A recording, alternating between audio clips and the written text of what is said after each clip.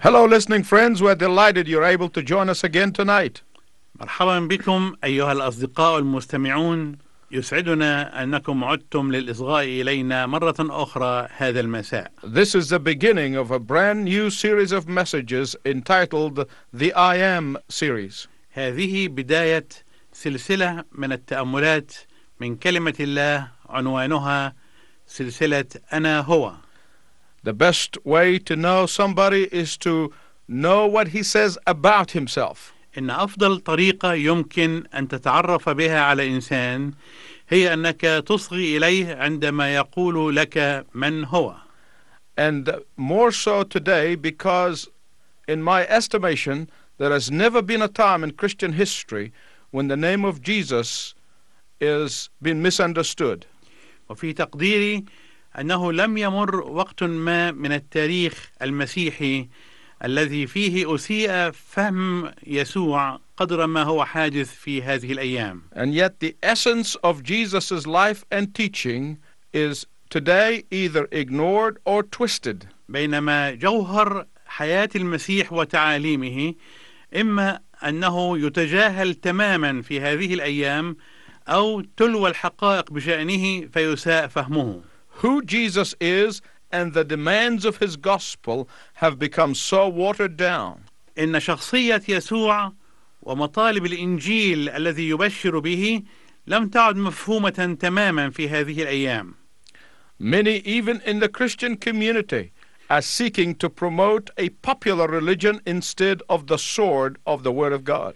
وكثيرون من المسيحيين اليوم أو في العالم المسيحي من يبحثون وينشرون بعض التعاليم التي تحاول أن تجعل المسيحية ديانة شعبية بدلا من الإصغاء إلى كلمة الله التي هي سيف ذي حدين.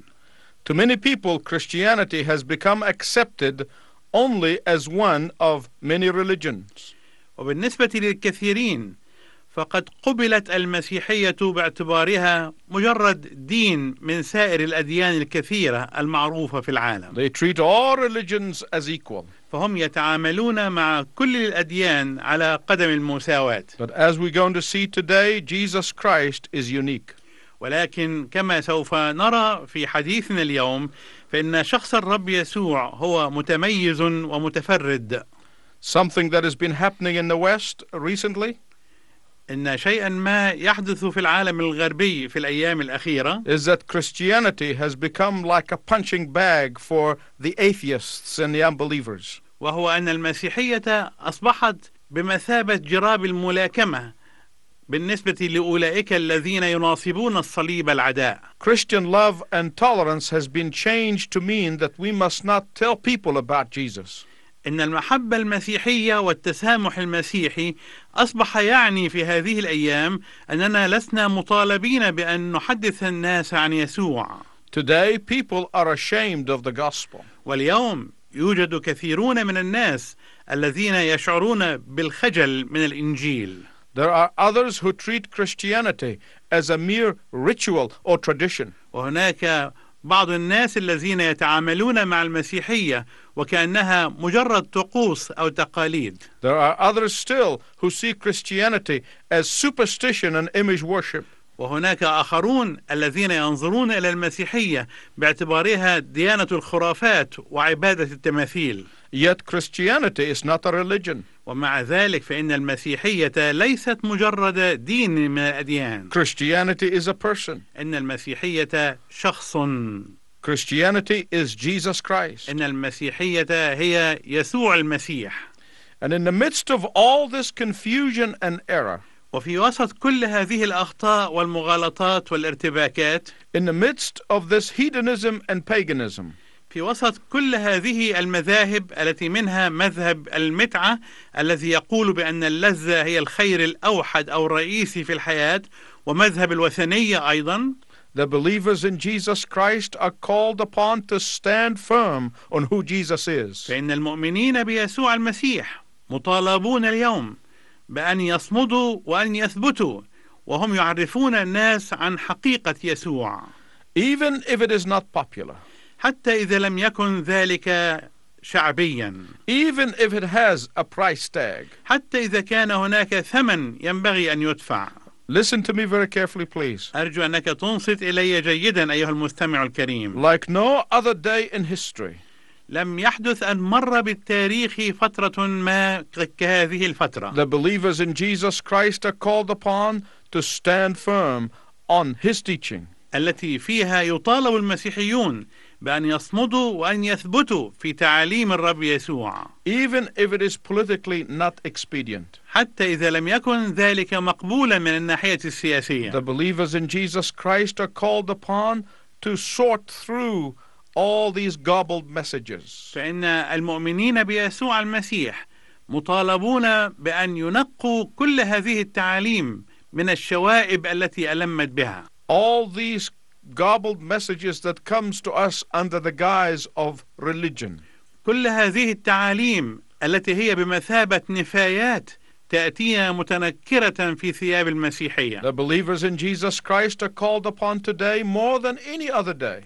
إن المؤمنين بيسوع المسيح اليوم مطالبون أكثر من أي وقت مضى to know what they believe أن يعرفوا بما هم يؤمنون and why به they believe, ولماذا يؤمنون so that they may be able to discern the difference between truth and partial truth. حتى يستطيعوا أن يميزوا بين الحق الكامل والحق الجزئي. In the light of this, وفي نور هذه الحقيقة, tonight we're going to begin this new series of broadcasts from the Gospel of John. فإننا من هذا المساء سوف نبدأ هذه السلسلة من الأحاديث مما جاء في إنجيل يوحنا. We will specifically concentrate on what Jesus says about himself. وسوف نركز بصفة خاصة عما قاله يسوع عن نفسه.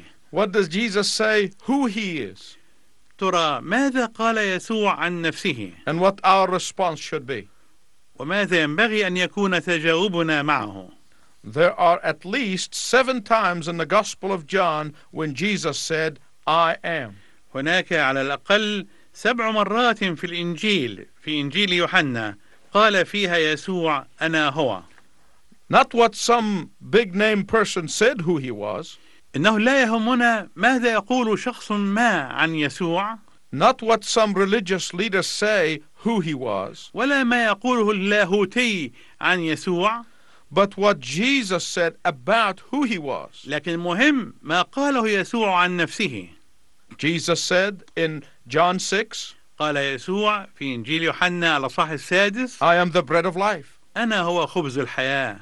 Jesus said in John 8, وقال يسوع في الأصحاح 8 من إنجيل يوحنا I am the light of the world. أنا هو نور العالم. Jesus said in John 10, وقال يسوع في الأصحاح 10 من إنجيل يوحنا I am the door. أنا هو الباب.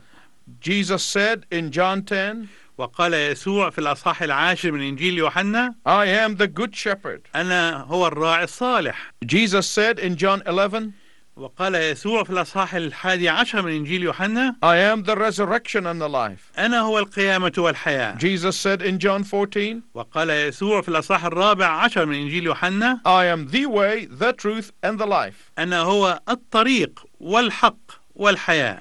Jesus said in John 15, وقال يسوع في الأصحاح 15 من إنجيل يوحنا I am the true vine. أنا الكرمة الحقيقية. And today we will learn what he means by calling himself the bread of life. وفي هذا المساء سوف نتعلم ماذا كان يسوع يعني بقوله عن نفسه أنا هو خبز الحياة. If you have a Bible, turn with me to John chapter 6. إذا كان معك الكتاب المقدس أرجو أنك تتابع معي ما جاء في الأصحاح 6 من إنجيل يوحنا. And I want to give you a background to that chapter. وأود أنني أعطيك القرينة التي ذكر فيها هذا الأصحاح. Jesus had just fed 5,000 hungry people. كان يسوع قد أشبع 5,000 من الناس الجياع. And Jesus fed them supernaturally from 5 loaves and 2 fishes. ولقد أشبعهم يسوع بطريقة خارقة للطبيعة من 5 أرغفة شعير وسمكتين. And it is in response to their reaction after feeding them that Jesus makes this declaration in chapter 6, verse 35. ولقد تجاوب يسوع مع رد الفعل الذي كان لديهم فأعلن ما جاء في إنجيل يوحنا الأصحاح 6 والعدد 35. Jesus said, قال لهم يسوع: I am the bread of life. أنا هو خبز الحياة. He that comes to me shall not hunger, من يقبل إلي فلا يجوع، and he that believes in me shall not thirst. ومن يؤمن بي فلا يعطش أبدا. The day after this miracle happened, وفي اليوم التالي لحدوث هذه المعجزة، the crowd, almost greedy-like attitude, came to Jesus again. جاء الجمع إلى يسوع مرة أخرى وهم طامعون. They came to satisfy both their curiosity and their bellies. لقد جاءوا لا لكي يشبعوا بطونهم فحسب، ولكن أيضا لكي يشبعوا حب الاستطلاع لديهم. Some even came by boat from Tiberias.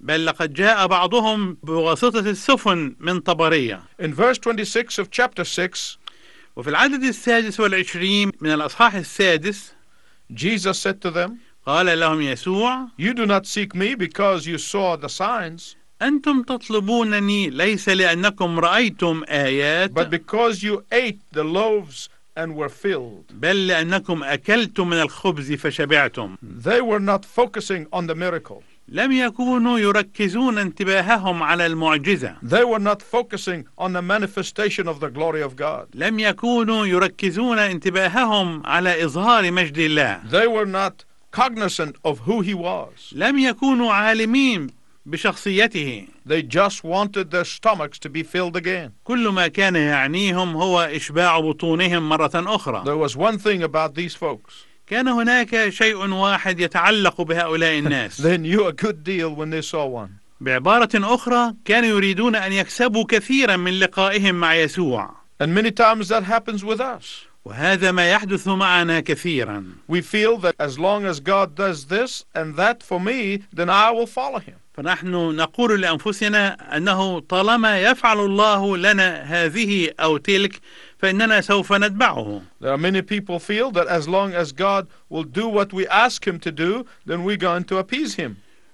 وكثيرون من الناس يشعرون أنه طالما أن الله يفعل لهم ما يريدون فعندئذ هم يتبعونه عن طيب خاطر. This is the depth of Christianity in some people. هذا هو مفهوم المسيحية عند بعض الناس. I want you to watch the devil's strategy at work. أود أنكم تدركون استراتيجية العدو وهو يعمل. First, أولا، the devil waters down the gospel. يحاول الشيطان أن يميع رسالة الإنجيل. Then he makes people see God as an automatic slot machine. ثم يحاول أن يقنع الناس أن الله بمجرد ماكينة أو آلة. And when God does not respond to their request, وأن الله عندما لا يستجيب لطلباتهم he leads them astray. فهو يتركهم ضياعا.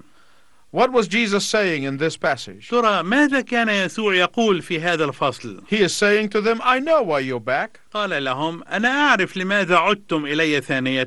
You came because you want more food. أنتم جئتم لكي تنالوا مزيدا من الطعام. But regardless of your misdirected motives, ولكن بالرغم من دوافعكم الخاطئة، I want to take you to a higher ground. أود أنني أرتفع بكم إلى مستوى I أعلى. want to elevate your vision. أود أن أرفع رؤاكم. Let me talk to you about things that are far more important than bread. دعوني أحدثكم عن أمور هي أهم بكثير من مجرد الطعام الجسدي. Let me lead you to another kind of bread that you most desperately need. دعوني أقودكم إلى نوع آخر من الخبز تحتاجون إليه احتياجا ماسا. Even those who were with Moses and experienced the daily manna, yet they died. لأنه حتى الناس الذين كانوا يرافقون موسى واختبروا المن يوميا ماتوا. Whether you eat expensive food or you eat cheap food, سواء إذا كنت تأكل طعاما غالي الثمن أو طعاما رخيص الثمن. whether you live in a palace or you live in a hut, سواء كنت تعيش في قصر ما أو تعيش في كوخ. it won't make any difference when you die. فإن الأمر لا يختلف على الإطلاق عندما تموت. If every person in the world becomes rich and have material comfort, إذا كان كل إنسان في هذا العالم غنيا ولديه كل وسائل الحياة المريحة. But without Jesus Christ, the bread of life, all of that means nothing. ولكن بدون يسوع خبز الحياة فإن كل هذه الأشياء لا تعني شيئا. Because after you enjoy all the material good, لأنك بعد أن تستمتع بكل الهبات المادية you will die. سوف تموت. And where will you spend eternity? وأين سوف تقضي أبديتك؟ That is the question. هذا هو السؤال The المهم. most important question. هذا هو أهم سؤال. How foolish, therefore, to make food to be the ultimate goal. فكم قدر الحماقة إذن أن نجعل من الخبز المادي هو هدفنا الأساسي. Now, mind you, Jesus was not despising physical needs. لكن لاحظ أن يسوع لم يكن يزدري بالحاجات المادية أو الجسدية. In fact, he promised again and again that he will provide for his children. بل إنه وعد مرارا وتكرارا أنه يعتني بتدبير الأمور التي يحتاجها أولاده. You must trust him. وينبغي أنك تثق فيه. He will not let you down when it comes to the necessities of life. فلن يخذلك أبدا ولن يتخلى عنك أبدا بالنسبة لاحتياجات الحياة الضرورية. In fact, Jesus was speaking to people who respect bread as a gift from God. والحقيقة أن يسوع كان يتحدث إلى أناس كانوا يدركون أن الخبز هو عطية وهبة من الله. And during Jesus' time, وفي أثناء حياة يسوع على الأرض people never stepped on a piece of bread. لم يكن الناس أبدا يدوسون بأقدامهم على أي قطعة من الخبز. But rather they'll pick it up. بل كان من عادتهم أنهم يلتقطونها And they will put it aside for the priors. ويضعونها على جانب الطريق من أجل أولئك الذين يحتاجون. Because bread comes from God. لأن الخبز من وجهة نظرهم يأتي من الله. Therefore, bread stands for necessary food. ومن ثم فإن الخبز يشير إلى الطعام الضروري. Bread also stood for hospitality and fellowship. والخبز أيضا كان يشير إلى السخاء وإلى الشركة. When you break bread with someone, فعندما تكسر خبزا مع إنسان ما you are united in fellowship with that person. فكأنك تتحد بالشركة مع ذلك There الإنسان. is a bond that becomes unbroken when you break bread and eat together. فهناك ارتباط لا يمكن أن ينفصم مع أي شخص تأكل معه خبزا. That is why Jesus can tell us that he and he alone can be called the bread of life. وهذا هو السبب الذي من أجله يقول يسوع أنه هو وهو وحده خبز الحياة. Just as bread reminds us of the absolute necessity of life, فكما أن الخبز يذكرنا بالاحتياجات الضرورية للحياة and that without food a person dies, وأنه بدون الطعام أو بدون الخبز فإن الإنسان يموت. so it is spiritually. هكذا من الناحية الروحية. Without Jesus Christ, the bread of life, you will spiritually die. بدون يسوع خبز الحياة سوف تموت روحيا. You can live without religious leaders. تستطيع أن تعيش بدون القادة الدينيين. You can live without great philosophers. تستطيع أن تعيش بدون الفلاسفة العظماء. You can live without great teachers. تستطيع أن تعيش بدون المعلمين. Because Jesus said, لأن يسوع قال I am the bread of life. أنا هو خبز الحياة. Some people sometimes say to me, بعض الناس يقولون لي أحيانا I am a seeker of the truth, أنا مجرد باحث عن الحق. but I'm also a Christian. ولكني أيضا مسيحي. This is like saying that hunger is bread. إن هذا القول يشبه القول بأن الجوع هو الخبز. Hunger declares the need for bread, إن الجوع يعلن الاحتياج إلى الخبز. but it can never be bread. لكن لا يمكن أن يكون الجوع نفسه هو الخبز. Searching for the truth is hunger. إن البحث عن الحق هو بمثابة الجوع. The quest for God never means the finding of God. إن البحث عن الله لا يعني أبدا أنك قد وجدت الله. Unless bread is found, a person could die of starvation. فإذا لم يوجد الخبز فإن الإنسان يمكن أن يموت جوعا. When one is hungry, عندما يكون إنسان ما جائعا he can run from place to place يمكنه أن يجري من مكان إلى and مكان from person to person. ومن شخص إلى آخر. Yet there is only one place where he can get food. ومع ذلك فيوجد مكان واحد فقط يمكنه أن يجد فيه طعاما. That's where the food is. هذا المكان هو المكان الذي يوجد فيه الطعام. Hungry people are always susceptible to rumors. إن الناس الجوعى دائما معرضون للإشاعات. Some would say there is food in this place. فقد يقول واحد من الناس هناك طعام في ذلك So they المكان. run to that place. فيذهبون بسرعة إلى ذلك المكان. Or there is food with this group. أو قد يقال أن هناك طعام عند هذه الجماعة من الناس. So they run into that group. فيجري إلى تلك الجماعة من الناس. Or that there is a food with a particular miracle worker. أو قد يقول واحد أن هناك طعام عند واحد يصنع المعجزات. So they run there. فيذهبون إليه بسرعة. But Jesus was saying about himself, لكن يسوع كان يقول عن نفسه: I am the only bread of life.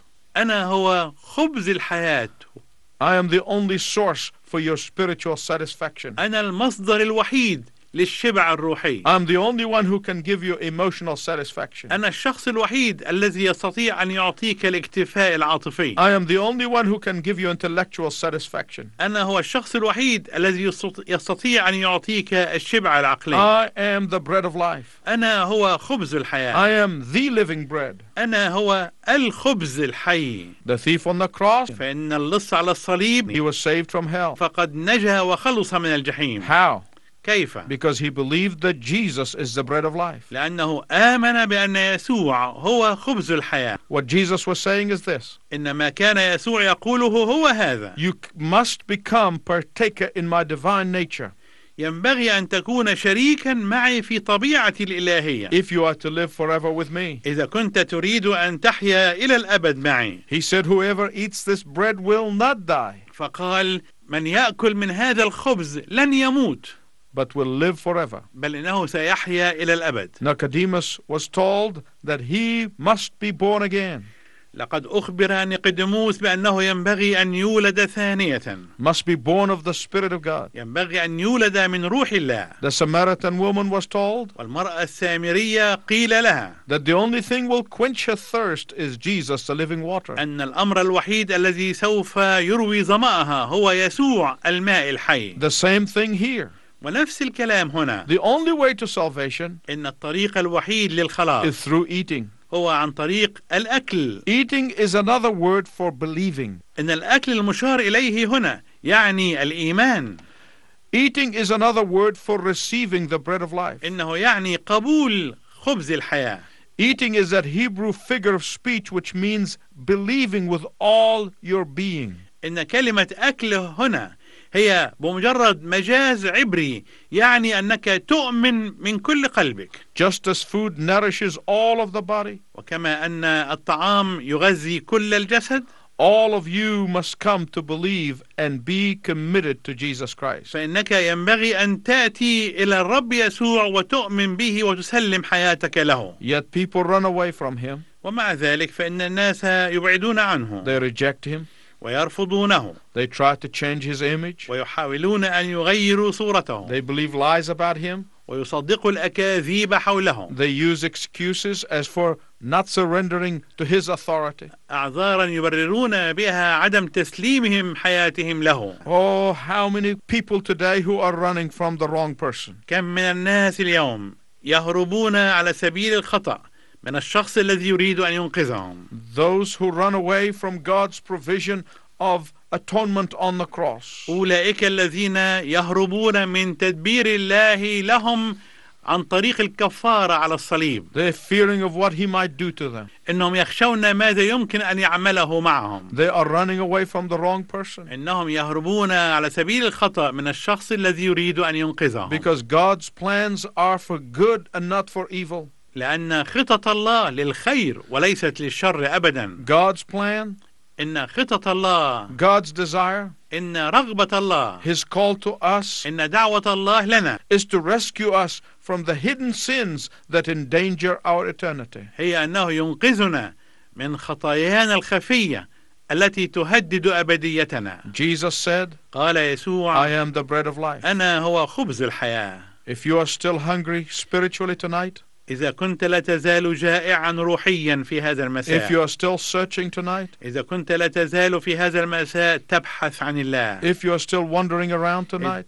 إذا كنت في هذا المساء لا تزال ضائعا أو تائها، look no more. كف عن هذا الذي تفعله. Search no further. ولا تحاول أن تبحث أكثر من ذلك. The bread of life is calling you. فإن خبز الحياة يناديك. Will you respond to him? هل تتجاوب معه؟ It is my prayer that you would say, Yes, Lord Jesus, the bread of life. إنني أصلي لأجلك لكي يكون تجاوبك معه هو نعم أيها السيد يا خبز الحياة. And if that's your desire, pray with me.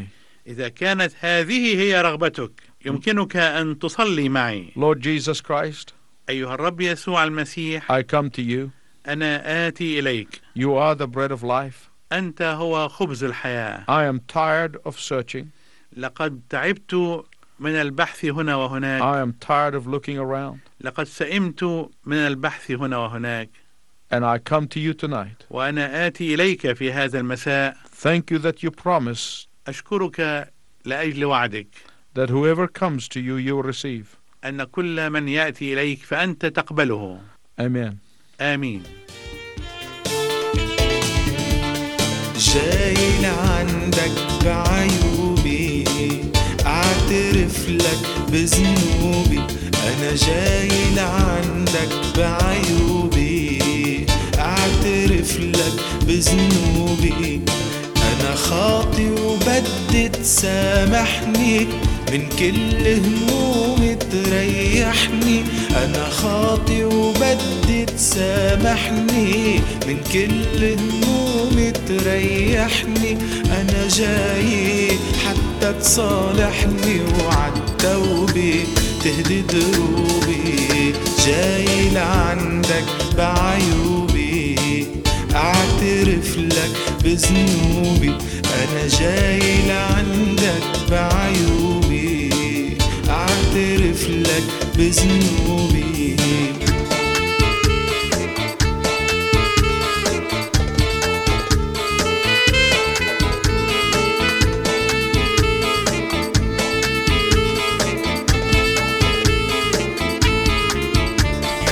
كل ما بفكر اني واصل قدامك حتى تحاسبني، بتذكر اني بستاهل نار جهنم تتحرقني. كل ما بفكر اني واصل قدامك حتى تحاسبني، بتذكر اني بستاهل نار جهنم تتحرقني.